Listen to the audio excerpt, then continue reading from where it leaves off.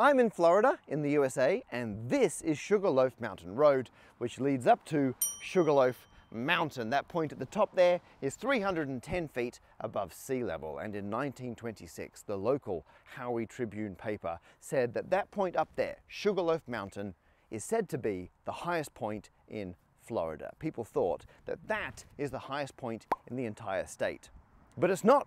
The highest point is actually 317 miles, that's 511 kilometers that way. Here at Britton Hill. Now, a hill doesn't sound like it's going to be the highest point in the state when there's a mountain option, but it is. Look over there, there's a monument that states this is the highest point in Florida, an altitude of 345 feet. So why do people think that Sugarloaf Mountain is the highest point in the state? Well, look at it.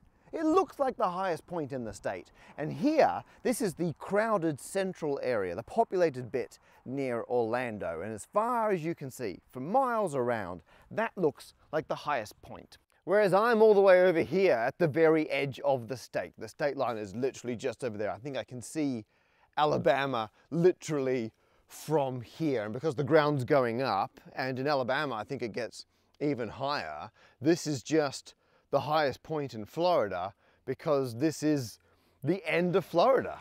This is simply not the classic peninsula bit of Florida. I mean, it's basically Alabama, let's be honest, but it is technically Florida. This counts as Florida, and there's an important lesson we can learn from this. There is a concept in computing called gradient descent, or I guess in this case, ascent. And the fact that everyone thought that this local mountain was the highest point in all of Florida reminded me of the time, and bear with me here, I visited a mathematician at GE who was working on the design of turbine blades. There are several things you can change in the design of a turbine. How many blades, how you arrange them, what shape each blade is, I assume what angle they're on. There's always angles involved. But whenever General Electric made a scale 1 in 10 model to test a specific set of those values, it cost them £100,000. So what's preferable is, first of all, you run a computer model. You do all the fluid dynamics calculations to see how efficient those values would be as a turbine. And then you have a think about how you can improve that. One way you could try to improve the design is by not only testing those specific values, but you vary them all slightly. You're testing all the designs that are nearby, and if one of those is better, it becomes your new main design. You vary it again and see if any of the ones nearby are better, and you keep going. It's like climbing a mountain, but all you can see are your feet. And you take little steps in each direction, and you see which step takes you the most up, has the best improvement, and then you move to that location and you just keep moving. You're constantly following the gradient to see if each step can take you a little bit closer to the optimal value right at the top.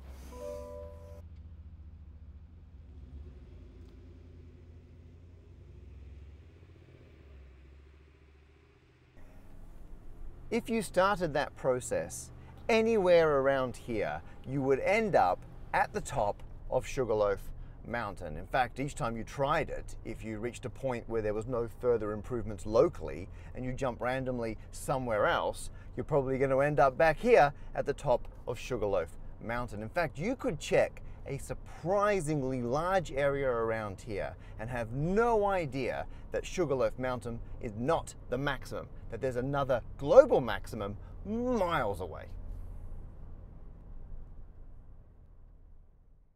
But over here in Britton Hill, there are other local maxima. As the landscape slopes up towards the border with Alabama, there are at least 4 other local maxima, one of which is the global maximum. And no matter how good your code is at searching for optimal values, you never know if somewhere else in the space of all possible values is a global, better value that you somehow missed. Wow, so what a view from the top of the mountain, and I hope we've all learned something about tales of computing going wrong. I've actually known about the whole Sugarloaf Mountain versus Britton Hill for a long time. A viewer emailed me years ago and mentioned it, and I've always wanted to come here and film this video as an excuse to tell an interesting story about computing. So when I realized I was going to be nearby, I thought, you know what, I will stop by and make just this one and only one specific video. Speaking of which, this video is sponsored by Established Titles. There is a link. Hear me out. So they are not only a fun way to help protect the woodlands of Scotland while aiding global reforestation, because of the Scottish tradition where if you own land in Scotland, you can be referred to as a laird. The English name would be like lord or lady. I think the gender neutral version is lordie. If you somehow owned some Scotland land, you could be a lordie, indistinguishable from the real thing. A bit like how a video about edge cases in computing could be indistinguishable from one about local maxima. Here's how it works. You buy a title pack from establishedtitles.com/standupmaths, and you get a 1 square foot bit of individually numbered land from a private estate in Edelston, Scotland. And that means you now own 1 square foot of Scotland. That is 92,903 square millimeters that are all yours. You get a certificate, it's got a crest on it and everything. And Established Titles plant a tree for every single order, as well as working with charities, One Tree Planted and Trees for the Future to support global reforestation efforts. So as well as this being a fantastic last-minute gift, you're also doing good tree things. Thanks to Established Titles, I am now a local maximum lord. Yeah, that works. And if you go to establishedtitles.com/standupmaths, the first 200 people will get a plot right near mine. They're going to deliberately put them all together so we can form our own little country. That'll be exciting. You also get 10% off. So, I mean, that's the first rule of our little country. Go to establishedtitles.com/standupmaths. Thank you so much to Established Titles for sponsoring this one specific video that I've just made and helping me justify adding this in to an already very busy trip around the USA. My fantastic Patreon supporters mean that I've been filming some very interesting videos around the country, and I wasn't going to do this one until Established Titles said, oh, could you please do a video? And I'm like, you know what?